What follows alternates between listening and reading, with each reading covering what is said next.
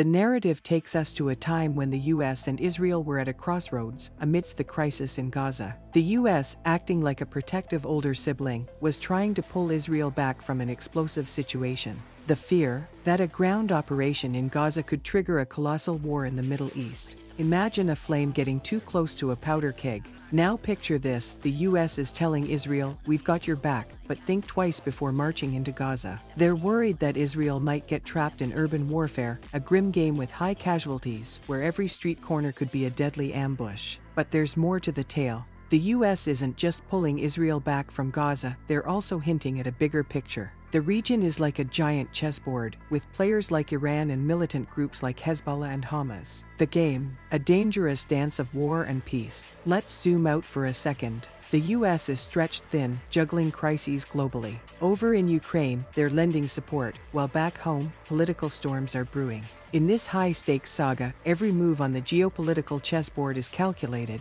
but the risks are monumental. Amidst the clashing interests and looming threats, the US, Israel, and the broader Middle East find themselves on a tightrope, with the winds of war threatening to tip the scales.